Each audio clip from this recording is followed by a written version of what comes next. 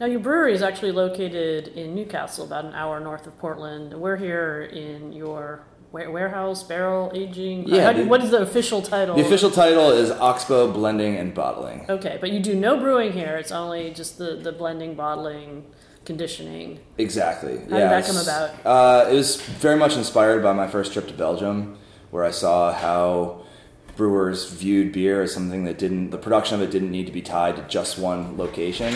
You have some breweries where they've got their main brewery here, and then they've got a bunch of barrels stashed in the basement of a church the next town over. You're seeing this type of approach to beer where, it is something that can be loaded into a tank and transported and transferred, and you make do with what you have. And a lot of breweries have space limitations, and we have significant space limitations. I mean, the brewery's on 18 acres of land, but the brew house itself, the floor is 800 square feet, so it's tiny. It's a little 7-barrel brewery, but we needed the room to expand our barrel-aged offerings. So, inspired by what we saw in Belgium, we decided to have 2 locations, and it was very much inspired by the Lambic brewer and Goes blender model. We're using similar transport tanks, and even we're making spontaneous beers, even where it's literally going from our brew house into the cool ship, and then the next morning we rack it into barrels and just drive it straight down here, and all the fermentation and aging is occurring down here in the Portland warehouse. And this is actually 10,000 square feet, so it's much bigger than we even need right now, but we're really small. We're about 1,400 barrels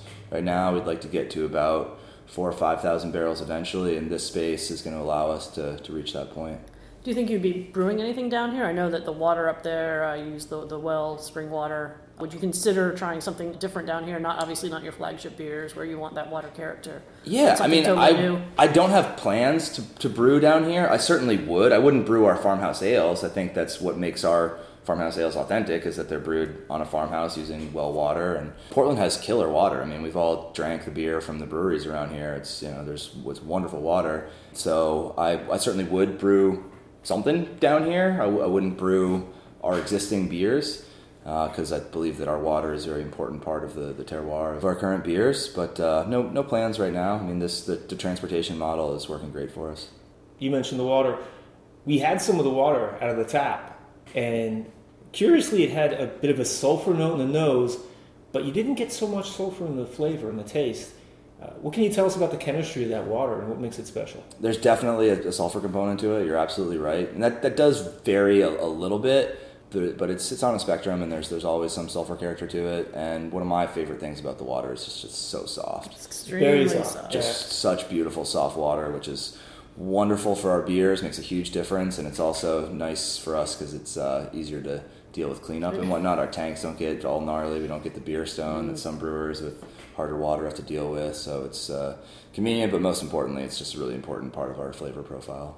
That's water that you don't have to treat. It comes from the natural spring well. Yeah, we don't treat it at all. Has its own character that's unique to any brewery in the world. Yeah.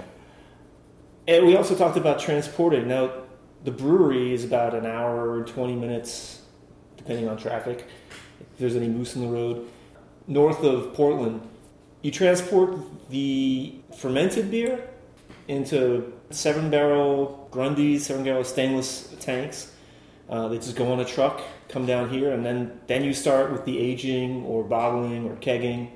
Yeah, they're 7-barrel transport tanks, stainless steel transport tanks, which is the same size as our brew house, so it's perfect. It holds one batch. And we've transported beer at every single possible stage of its development. I mean, we have brewed a batch of beer and knocked it out into a transport tank with yeast in it and fermented in those tanks. We have taken completely, that's on one end of the spectrum, and on the other end of the spectrum is we've taken completely fermented, completely carbonated beer and transported it in those tanks because they can hold pressure. We've outfitted them with pressure relief valves and all the necessary equipment to be able to deal with carbonated beer, and so everywhere in between as well. But primarily what we're doing is we'll ferment a batch of beer up there, and then after it's reached its terminal gravity and chilled out for a little bit, we'll rack it into one of those tanks, bring it down here, and then transfer it into barrels. We also do a lot of barrel fermentations, where in that same faithful box truck that makes a lot of back and forth trips, we'll just fill it up with barrels, park it right next to the brewery, brew a batch of beer, boil it up, knock it out straight into the barrels, and then drive the barrels back down here to ferment. Are you aware of any other brewery in the United States that does anything like that?